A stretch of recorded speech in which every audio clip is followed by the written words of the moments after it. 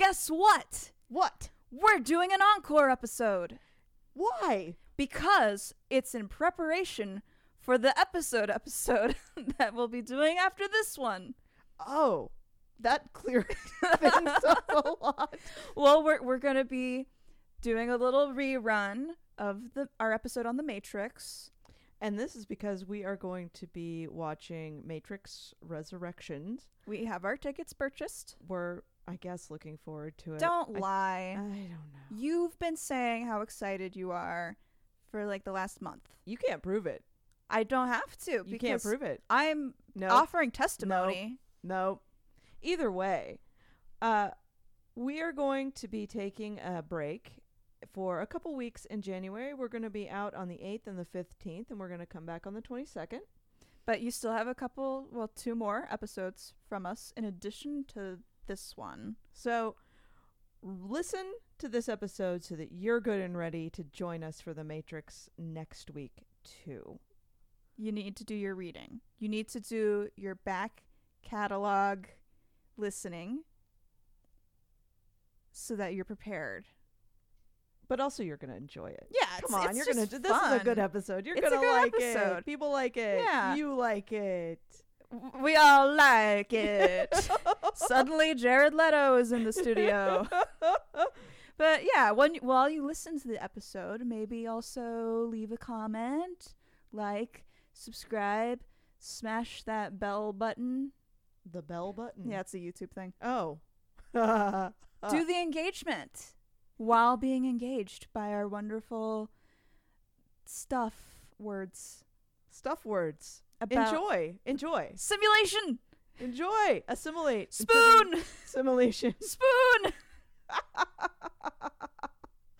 See you for our Matrix episode next week. Or will you?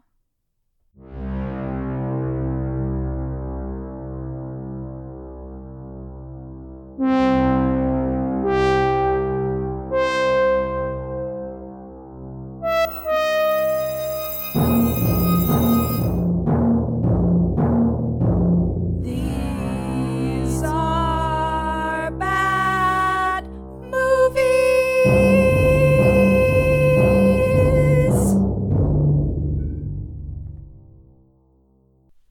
Hey, we're glad you're back Yeah. for another episode of These Are Bad Movies. Yeah. I'm Amy Bell. Yeah. I'm Amanda Ferriante. And we are going to watch The Matrix. You sound sad. I just know that this is going to take a lot of my day. More than I know. any more than these movies usually do. We're just going to watch the first movie. We're not going to watch the trilogy because I don't have it in me. Also, we've never done that on any of the other things. No. But The Matrix does seem like one of those things that is not really talked about as a single movie. If it is, then when the sequels are talked about as singular movies, they're always derided. And I maintain, as I've always maintained, if you're going to watch the sequels, watch them directly after the first movie. Which is what I do not want to do. We're not doing that We're today. not doing that. Thank goodness. So it sounds like we've both seen The Matrix. Yes, we've both seen The Matrix. Including the trilogy? Yes. Okay. And I don't know if I think it's a bad movie or not. I don't know. I thought you said, okay, I think it's a good movie, but a lot of people think I'm wrong. And I was under the impression that you didn't like The Matrix. It's been a long time. I mean, I watched them when they came out. And maybe again in the earlier 2000s. See, and I would watch them every couple of years whenever I really needed to feel something. Well, that says a lot about you. Well, okay. Well, and the something was always a deep sadness. Right, of course. Did you try to red pill anybody? No. No. Wake up, sheeple. No. Red pill it. No, it was always more along the lines of, we're all born to die. So that tells you a little something. Oh, man. I like the movies. They just make me, they make me feel sad. Okay. Well, I guess some people are into that, if that's what you're into. Well, I said every couple of years. All right. Has it been a couple years? Yes. Okay. But All we're right. also not watching the trilogy. But you also just decided it was time to watch The Matrix. That's how this happened to me. No, it's something that has been contemplated for a while. Am I going to have to deal with some feels after we watch this? No, I would get the feels after watching the entire story. Okay, again, this is what I'm saying. People talk about this as the entire series. It's the Matrix trilogy. Right. But I think a fourth one's coming out this year. Which may end up featured. Depending on how it goes. Okay. I am kind of excited, though, to see if I still think this is a bad movie or if I still think it's a good movie, because I don't actually remember how I feel about this movie. That's a 50-50 gamble. I'm just going to pretend that however I feel after watching it this time is how I've always felt and pretend like I never mentioned that I can't remember. Reality is what we make of it, baby. Exactly. Mm-hmm. Like we learned in The Matrix. Well, actually, no. Reality is not what they make of it in The Matrix. My Philosophy 101 class is going to get a lot of legs in this episode. Yeah, because it is basically a Philosophy 101 class as far as I can remember. Is that a burn? Maybe? Oh. Was that Philosophy 101 affectionate or Philosophy 101 derogatory? I think it's derogatory. Yeah, that's what I was picking up on. Yeah. Mm-hmm. This is the degree to which I don't entirely know my feelings for this movie. I think I wasn't even entirely sure if I meant what I said as an insult or not, but yes, probably I did. Yeah. See, and you remember me bringing up The Matrix this afternoon. I have been bringing up The Matrix since the first month of this podcast. Yes, and I have been avoiding doing The Matrix. Which tells me you're probably not going to be happy. Well, the reason that I was wanting to avoid doing The Matrix is because there is some... Recent? Yeah, well... The last year, I want to say. I think it's gone a little deeper than the last year. I've seen it for a while. Oh, okay. But also just the fact that the Wachowski sisters are transgender. There is an interpretation that could be taken of The Matrix that it is a journey into discovering one's own true self from the perspective of someone who's had to confront their gender identity as being different from the physical gender identity that their body gave them in society. And I don't want to disparage a narrative like that. No. But also, that is not how a lot of people are taking it. So if it is a really nice allegory of finding your true self within a body that was assigned the wrong gender to your we emotional understand what being, you're saying. That's great. I don't want to disparage that, but maybe it turns into like a Fight Club analysis where, okay, there was a good story here, but they just got taken over by a bunch of people who didn't see the correct interpretation. But also it's an old movie, and I think it's going to be bad just for being old and having campy special effects and all kinds of stuff. I will hold that to the second part of the podcast. Yes. However, I'll acknowledge, for those who might not be familiar, when the Wachowskis made this, they were not out. And so I think that interpretation has really found its footing, at least with critics and viewers, since they've been out.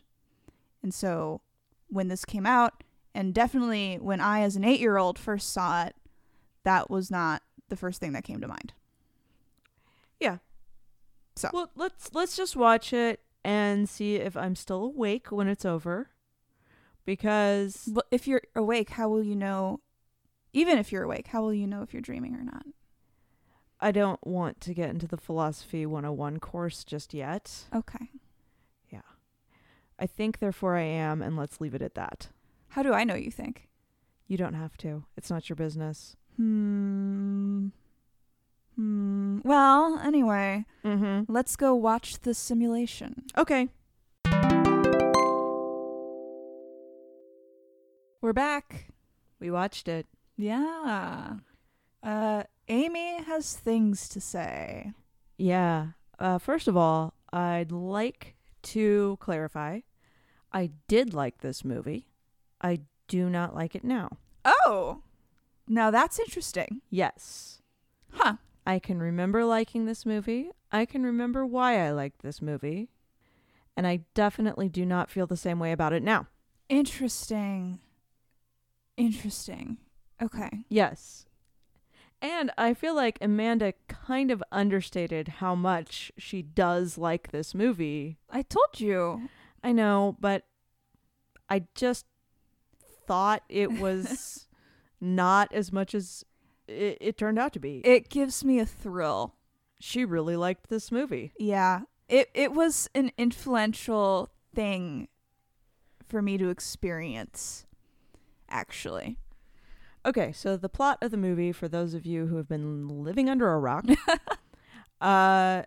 Neo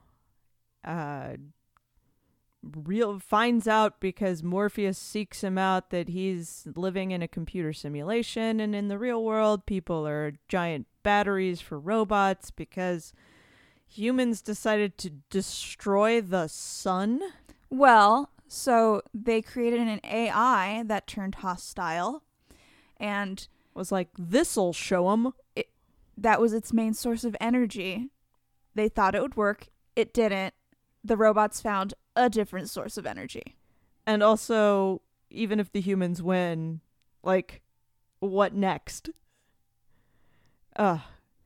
Anyway, Neo is rumored to be the one. And it turns out that he can manipulate the computer simulation that's real life, but real life is just a simulation. And he gets superpowers, and he shoots a lot of computer people, and then I'm sure it leads into some other stuff with the rest of the trilogy, but we didn't watch that. Plot accomplished. The blank stares don't work well on recorded audio. No, but you did leave me speechless. It's kind of like Felix's summation of 2001: A Space Odyssey. Yes. Very reductive. I mean, yeah, that's the gist of it. If you just look at it in terms of action sequences, it's not all that interesting. I mean, the action's cool, but that's not much for plot. Yes. This is really the thing that at least draws me in is all of the disparate ideas that are discussed, and then of course how it ties into the other two movies. Because the first time I watched The Matrix, I watched it as a trilogy, and I was 8. It blew my little mind. How is it that in your, like, severely limited media options, you watched the Matrix trilogy at 8? It was filtered, so it cut out all of the S words. But the, like, brutal violence, It left that in, yes. All right. Yeah. Okay. Well, otherwise there would only be the philosophical parts of the movie. Which I'm sure were riveting to an 8-year-old. I was confused, yes. However, the entire story and the emotions of the characters, I felt something. Okay. And I feel that same thing every time I watch the trilogy. Again, it's a deep sadness. Okay. but it strikes me. Where does the deep sadness stem from watching this movie? Do you remember? Well, it's not this movie. It's the entirety. Okay. Right? Okay. This movie on its own does not make me deeply sad. Okay. The entire story of Neo and Trinity and Morpheus and all the tag-alongs Okay. does. Okay. I don't know if you recall how it ends. Not really. Ooh. Just go for it. It's fine. So, You've got to explain yourself, so do it. the heart. How it ends is the AI, the computers, find the human enclave in the quote-unquote real world. Uh-huh. And they're storming the barriers. The humans will not win, but they're putting up a fight because that's what you do for your home. Uh-huh. And Neo, with the aid of Trinity, is like, we got to take this thing down from the center. He's also at some point discovered that he can not only manipulate the Matrix, he can manipulate not things, but the computers in the quote-unquote real world. Okay. So they travel, some kind of ambush happens. I think the Judas character, Cypher, is still there by the third movie, if I'm not mistaken. Odd. There's explanation in the middle one. He seems kind of deaded. Not deaded, just knocked out. Oh. And Trinity ends up getting impaled to death. It's very sad and very touching, and in the process, like, the ship crashes and stuff. Neo is blinded and, like, fumbles around her face and stuff as she dies, and then goes and does the whole Jesus thing and sacrifices himself for humanity, and then everyone else gets to live. Deep. Don't. Much deeps. I was 8, okay? It makes me feel things. So, anyway. Yeah. I mean, at 8, that there's such a philosophy 101 vibe Yes. from this movie that, at 8, it would just be like, whoa, what if we aren't things that we are? See, at 8, I was just carried along with the emotions. Subsequent viewings, I got more and more each time. Yeah. This time, I got things I'd never gotten previously. I still think it's a wonderful movie. I won't go so far as to say it's a perfect movie. It isn't. Certain aspects have not aged well. Right. But those can be forgiven in my eyes. Okay. What, in your opinion, did not age well?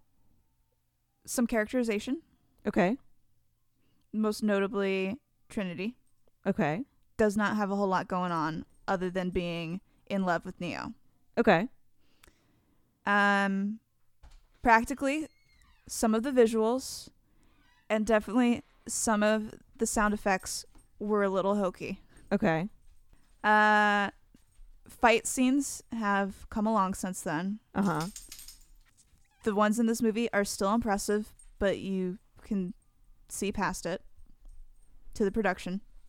At this point in my life watching this, I'm getting big time mass shooter vibes.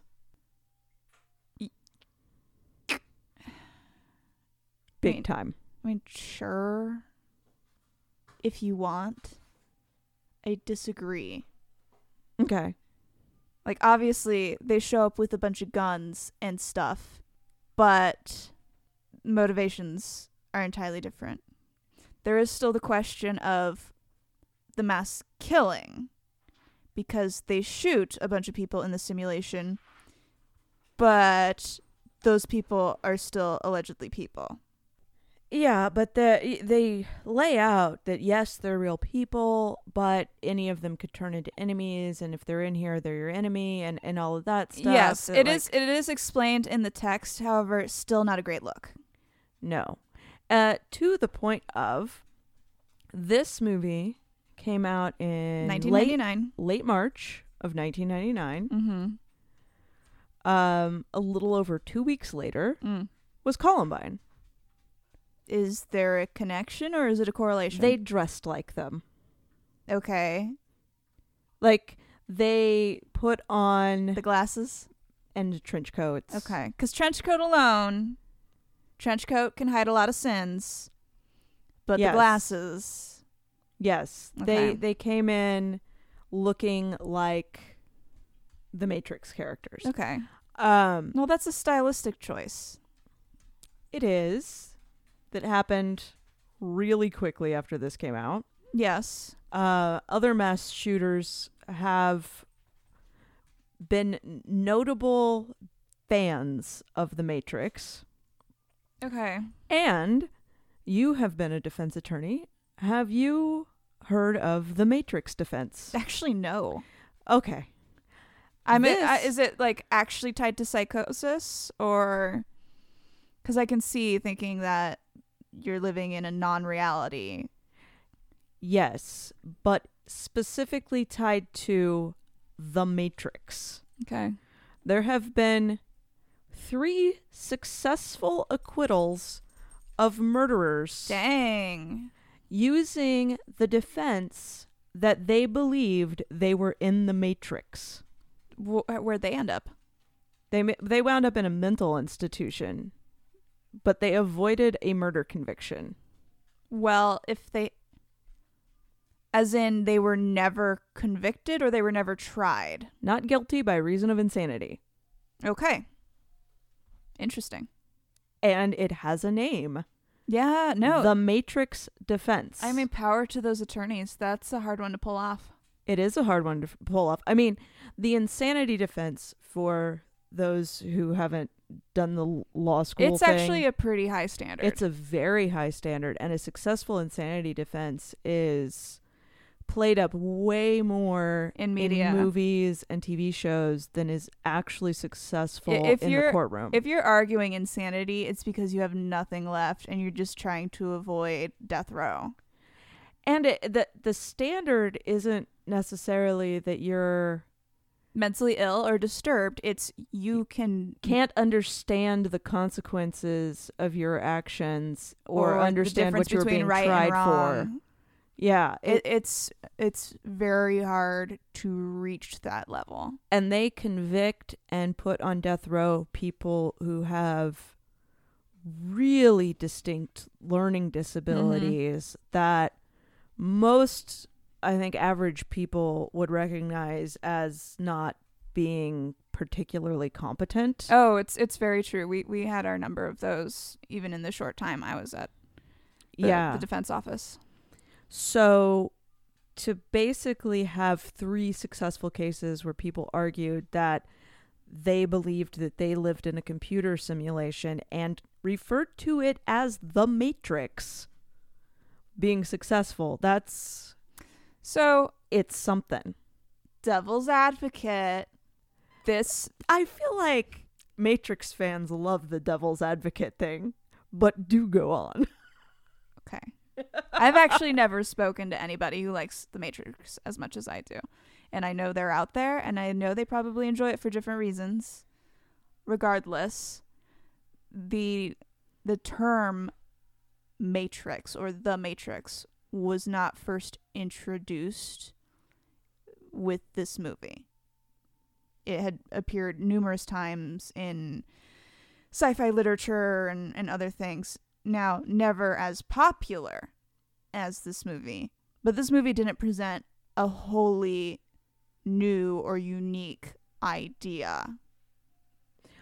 No. It popularized it. No, and I mean, essentially even the concept of the Matrix is really a technological outgrowth of Plato's allegory of the cave. Yes. So, yeah, again, philosophy 101 Mhm. on this whole concept of how do you know what reality is if what you've seen is Yeah. something that is just illusion, but it's been your entire reality. Mhm. Then how do you differentiate illusion from a reality? Yeah. Now, I'll grant you, this was a huge blockbuster and would have been everywhere. So Yes. they probably weren't thinking about the book, but there aren't new ideas in this movie. No. Now, I'm not familiar with other sci-fi adaptations of the Matrix Well, I'll concept. confess, I read the Wikipedia page, so that's where I know it from. Okay. Also, I watched the making of. Does it bring in that same idea that all those living within the Matrix who are not aware of being in the Matrix are enemies and therefore perfectly okay to shoot up a room full of them?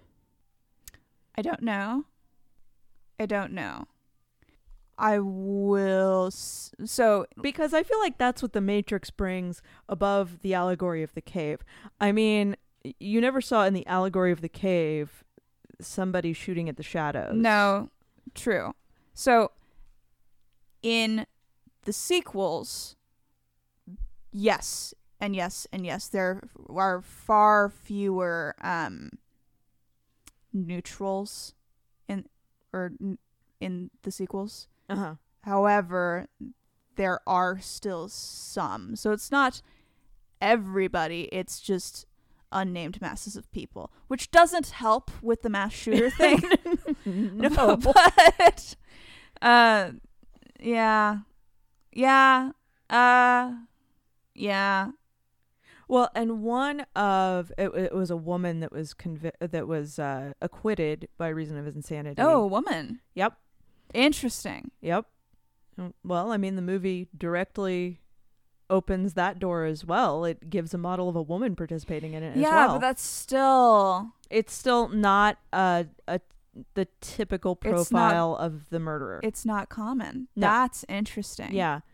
But she in particular was like explaining that the real world was the dreams that they injected you with drugs and made you think this was real, and then you wake up. They make you do all kinds of bad things. I mean, But like really more in depth described this movie's scenario. Yeah, I mean, I've had delusional clients, and my coworkers had more than I had, and none of them picked the Matrix, but they all picked pretty out there things. Yeah. So, Yeah. I mean, I don't think the Matrix broke anybody, but it would certainly give a pattern. Yeah, and to have something to put words to put words to a philosophy that a defense attorney can use as a complete disconnect from reality. Mhm. Like it lays out a framework through which reality is not real to the person experiencing it. Yeah.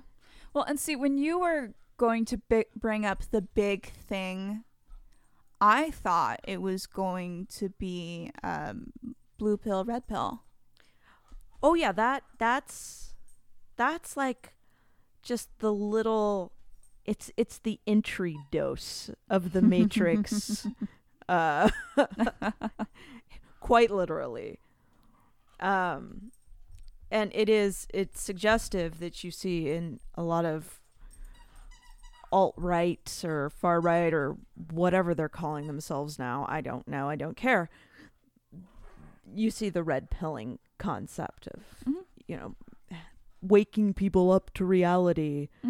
But what was disturbing when I watched this movie, I mean, with the context of red pilling being waking people up to reality, was that once Neo was awoken to that reality, there was a deep explanation of how all of the people in the Matrix, while actually people on the outside, and we know that they can die if they die inside the Matrix, while that's a shame and all, they're all your enemies if they're in here.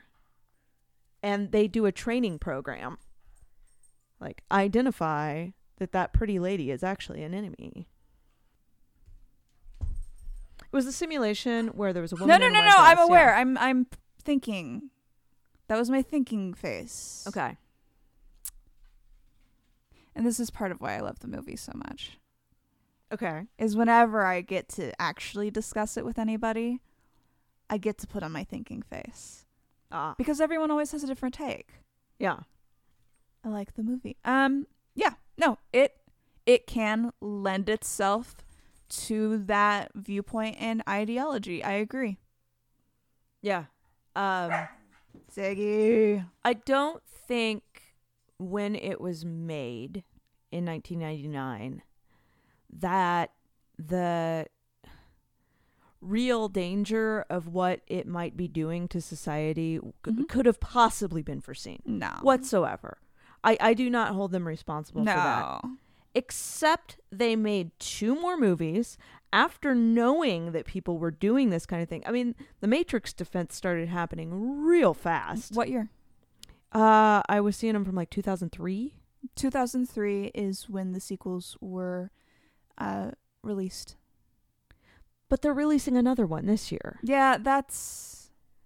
Yeah. I mean, if The Matrix were a standalone movie, or even assuming that the 2 sequels came quick enough that there wasn't enough time to see the effect that it was having on society, they're releasing another movie this year, knowing the way the symbology is being used in our society. Now, I don't expect this. It could come in the form of a rebuttal to that. Well, I'm all in favor of watching it and seeing what we think when it comes out. Agreed. Because I'm deeply skeptical of how it could be justified to continue a trend that is being adopted for nefarious purposes to the extent that concepts in the Matrix have. I hope it's a rebuttal. Honestly, it looks like they've got the 2 leads. Well, not it looks like. They do have the 2 leads back. Keanu Reeves, who plays Neo, and first name Green, who plays Trinity. Okay. So Trinity not dead. Well, that's the question. I don't know what they're going to do in this 4th movie if they're bringing those 2 back to reprise their roles. Now it could be computer simulation of the characters. I don't know. I don't know what direction they're going to take it. Well, it will be interesting because Keanu Reeves in particular has been quite the darling of social justice people and people that just hold him up as a bastion of human decency.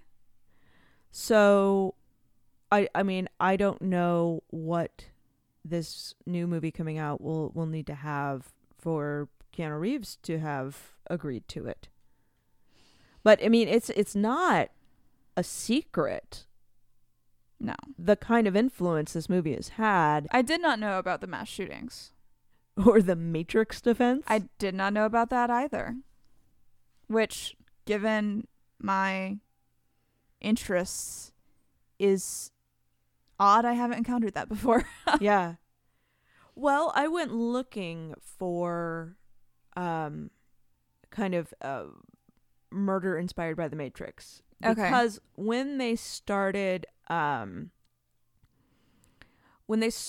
into the fight scene in the lobby. the lobby of the building. Mm-hmm. Now, that was just the pinnacle of awesome the first time I saw it. Absolutely. They were flipping around and doing those like crazy cartwheely moves And the place is dodging all the destroyed bullets. after the fact. And then they walk so calmly away as the And they as get the in the rubble elevator, falls. Yeah, and- it was just like, oh, that's cool. Mhm. And I mean, I have always been there for stupid movie action blow up stuff. It's so over the top in this, and it's fantastic. But when they walked in, it just hit different because you knew they didn't think of any of the people there as people. And they went in and they killed. These weren't bad guys. These weren't the enemy that the hero needed to take down. They just came in and decided that having people, period, was inconvenient to them and took care of the situation. Mhm. And it was like, ooh, that's a like concept that sounds familiar in a lot of these like seemingly random acts of violence that we've been seeing over the last 20 years. So I was like, well, I wonder if this is tied to acts of violence. And boy, did that well run deep. It did. No, it sounds like it does. And, you know, go ahead, make another one. Let's see. Whatever. You know what I'm saying? Yeah. Yeah, it was the dehumanizing element that stemmed from this whole cave allegory of people being shadows, not Mm-hmm. Well, the people. So I'm in the process right now of reconciling things in my head so I avoid cognitive dissonance. Yes. And I think where I've landed is, yes, it is a bad movie in that regard. However, I still enjoy it because, as I often do, I enjoy bad things. Yeah, and I completely accept that. Like I said, I really enjoyed the movie when it first came out. Yeah, its influence in our society, it seems, has led to some truly negative and bad stuff. It has. It shouldn't have, but it did have a really nice influence on one of my favorite Nintendo 64 games, though, which Okay. was Conker's Bad Fur Day, which was just a really kind of filthy, hilarious romp through movie scenes. yeah, if you talk about just its influence in film, it's it employed some techniques that had never been seen before with cameras and slow and motion, like the 360 and angles. the 360, the bullet time, as it was called. Which was so cool. Yes, they also helped popularize the fighting style in Western movies. Oh, the kind of mythical style of like some of the Chinese cinema used. Yes, because Like the Crouching Tiger, Hidden Dragon. Yes, the Wachowskis were inspired by a lot of Chinese cinema. Yes. Yeah. and anime. Yeah.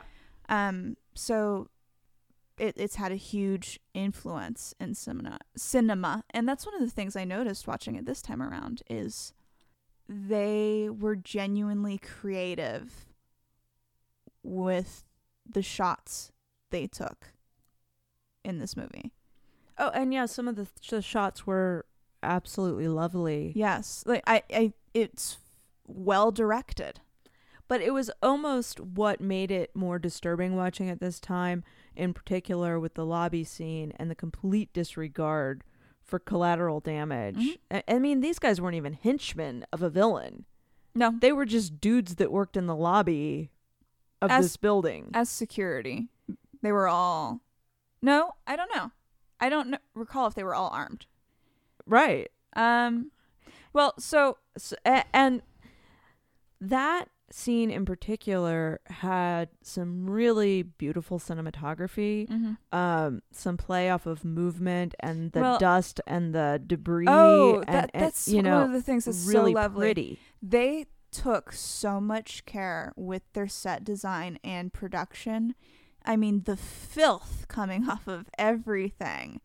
And I took the time to notice they have so many different sets that they're going between in this.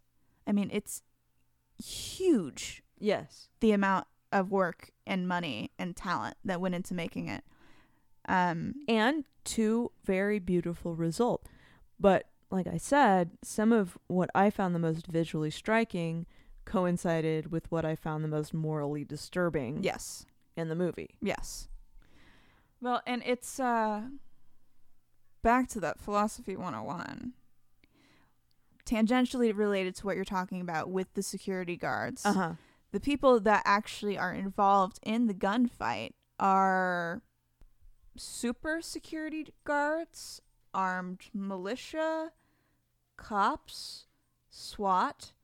I don't really know what they were, but they arrive en masse from deeper within the building, and are participants in this gunfight. Well, but I mean, after they took care of, Yes, air quotes, took care of. I'm not making Yeah. I'm not making a moral judgment on those people. Right. What I'm talking about is what struck me for the first time watching this movie is the simulation is very much a dystopia. I always just thought it was a dirty big city growing up. Yeah. And now as an adult paying a lot of attention to it because I'm going to review it. yeah. It was struck by how much of a police state it looked like. See, I wasn't, because I feel like the police state aspect of it is fairly realistic from a lot of what we've been seeing lately. Yes. However, in 1999, I don't know, I wasn't alive then. Or I was alive then, but it didn't count. Sorry, math. I was alive, but it didn't count. I mean, I was. I wonder if that could be a defense. I was alive, but it didn't count. Well, if I'd been shooting things up as a 3-year-old, I'd argue no intent. But did not understand the consequences of her actions. yeah. But it's very striking. Well, and clearly, I mean, you watched this movie at a young and impressionable age. It Yes. didn't make you grow up to be a mass shooter. No. Well, I mean, I also maybe haven't been so much exposed to it through media or at least news as or just sort of general cultural osmosis.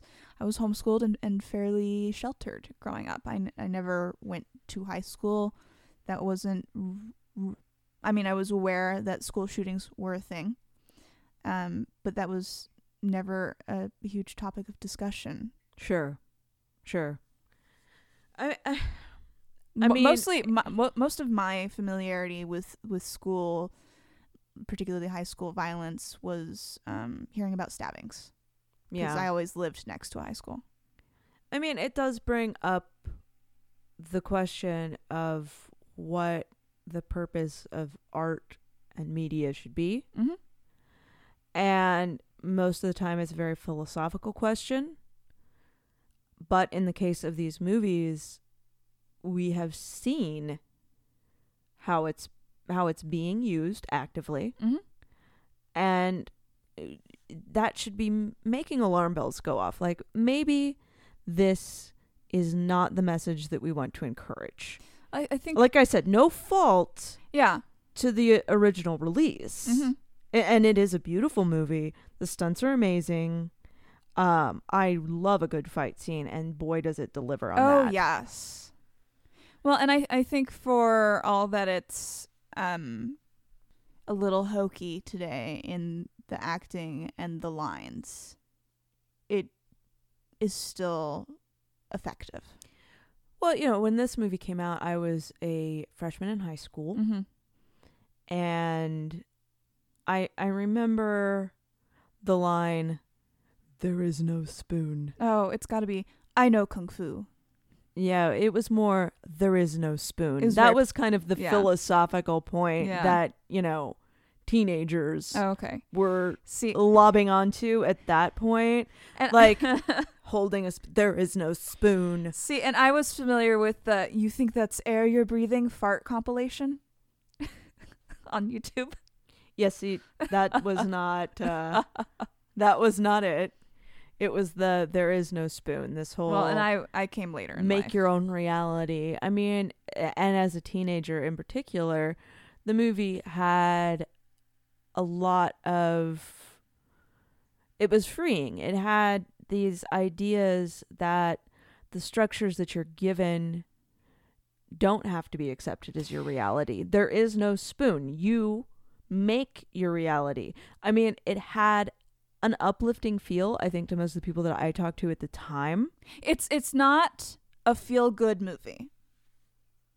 No, But at the time, it felt good to think about the possibility yes. that what you were maybe stuck in wasn't all there was. Yes. And to that point, again, watching this with a more adult brain and with a specific eye to review, I did pick up on the trans elements that I hadn't in previous viewings. Yes. Which was, well, and also I'm more familiar with like gender theory and how I relate to my own and all that kind of stuff. Yeah, that fundamental promise of the movie that what your reality is doesn't have to be your reality, that even though the system is telling you what you should be and how you should act and what the rules are for you, that there's another set of rules that you can find. It has a very you can find a different truth. It has a very strong theme of self-determination. But then they had to go and make everyone else in the entire world completely expendable. And that sucked a little bit of the feel-goodness out of it. Well, not the Oracle. The Oracle sticks around for the entire series. So everyone -1. Yeah. But, you know, just don't worry about shooting random humans. They don't count. They're illusions. Even though they're real, too. Well, and then if you get into the sequels, then there's like the whole question of reincarnation and stuff, and that just muddles the water even more. Yeah. It made a pretty unambiguous moral statement that those outside of your reality don't matter. On a fundamental level. Not a their opinions don't matter and be yourself kind of uplifting level. On a their bodies are literally expendable. Well, and what I would say in response to that doesn't really alter the end conclusion at all. But that is, they didn't just show up to, you know, wipe out other humans. Yeah, because willy-nilly. They didn't matter at all. Well, let me finish. Okay. Thank you. They showed up with a purpose, and that purpose was to rescue Morpheus, who was leading their little endeavor, right? However, that's one person versus the masses on a scale. It still doesn't even out.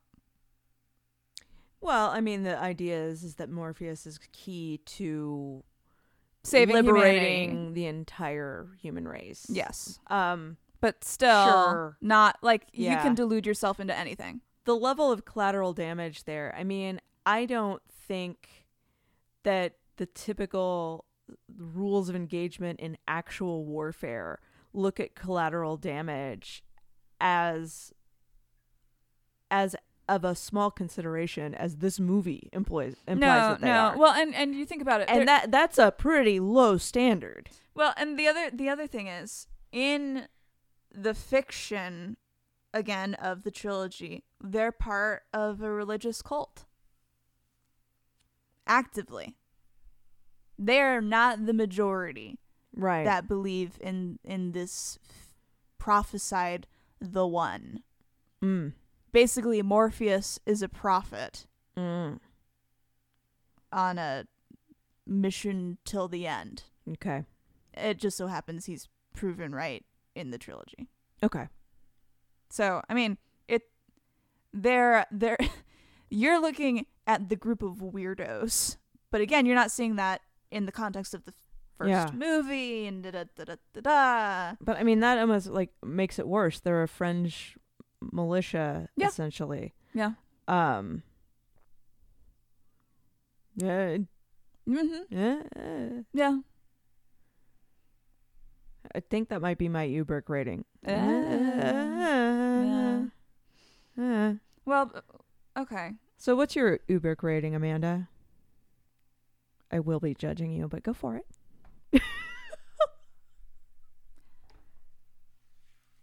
I still really like it, and I still really enjoy it. And to date, I've yet to shoot anybody. I know. Good sign so far for me. Yeah.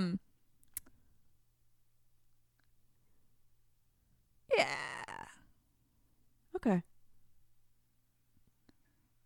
I still really like it. I mean, well, and I've liked some bad things too. Yeah, I know, it's okay. Yeah. Well, and I haven't had a lot of time. And I mean, I used to like this. Yeah. And many aspects I still do. Yeah.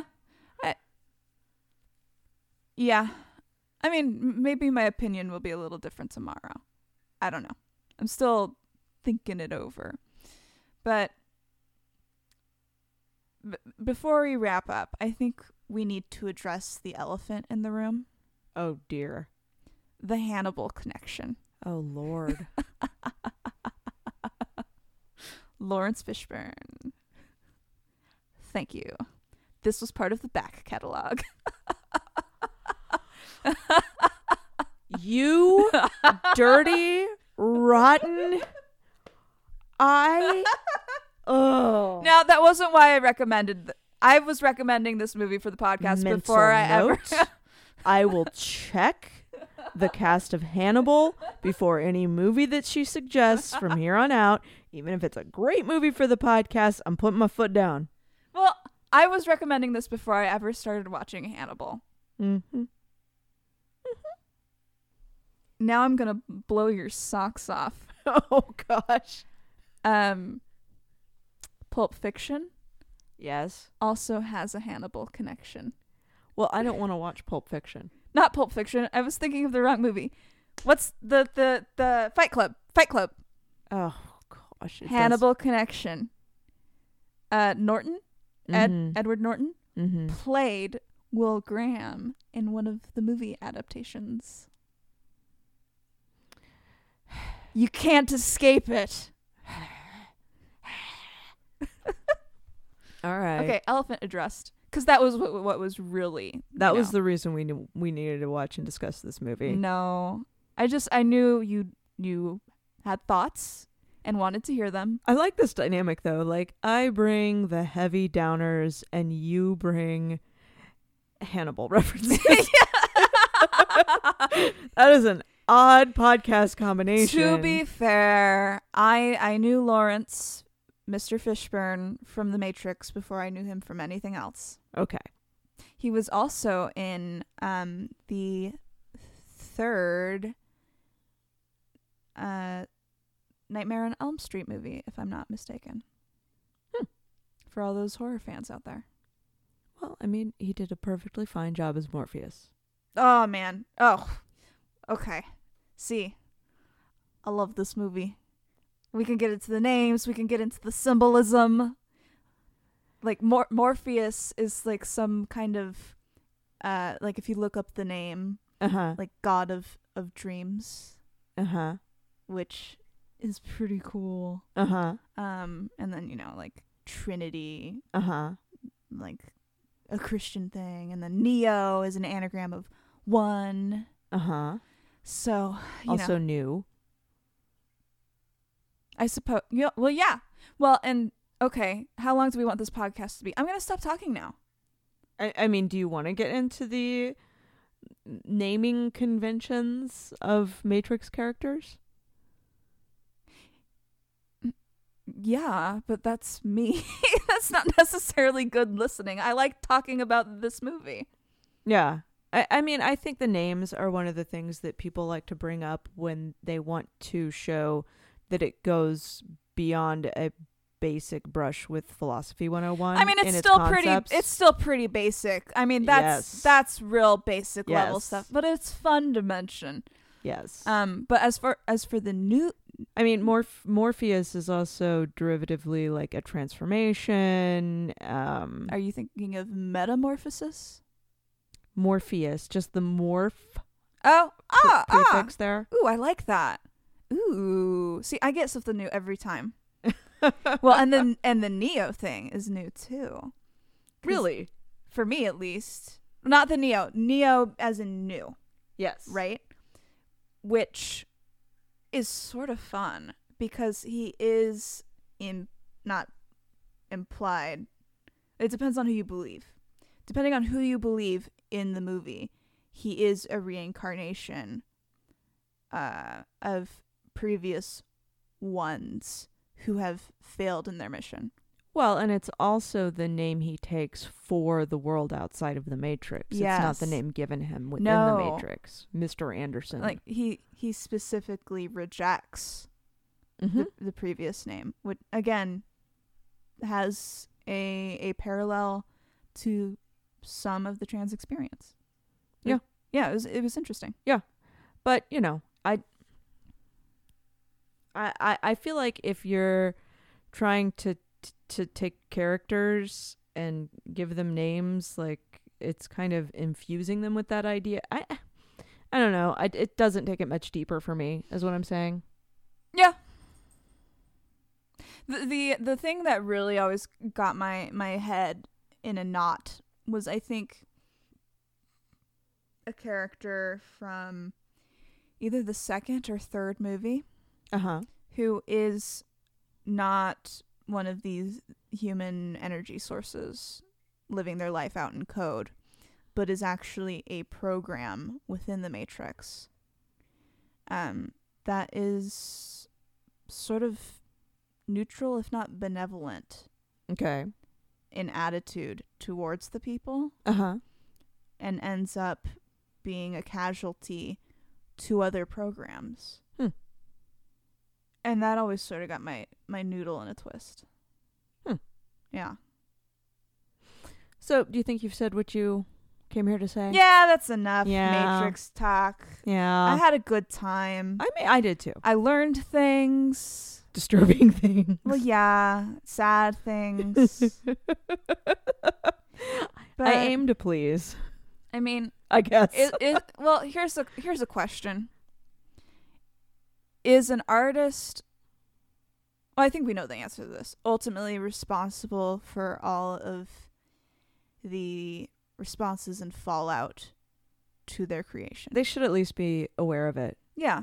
and not use it negligently. Yeah. So, I would hope they would respond in good faith in the fourth movie, but I don't expect it because Hollywood. Yeah, I mean, I'm looking forward to finding out, actually. Yeah. But want to remind everybody, we are professionals. Don't watch these at home.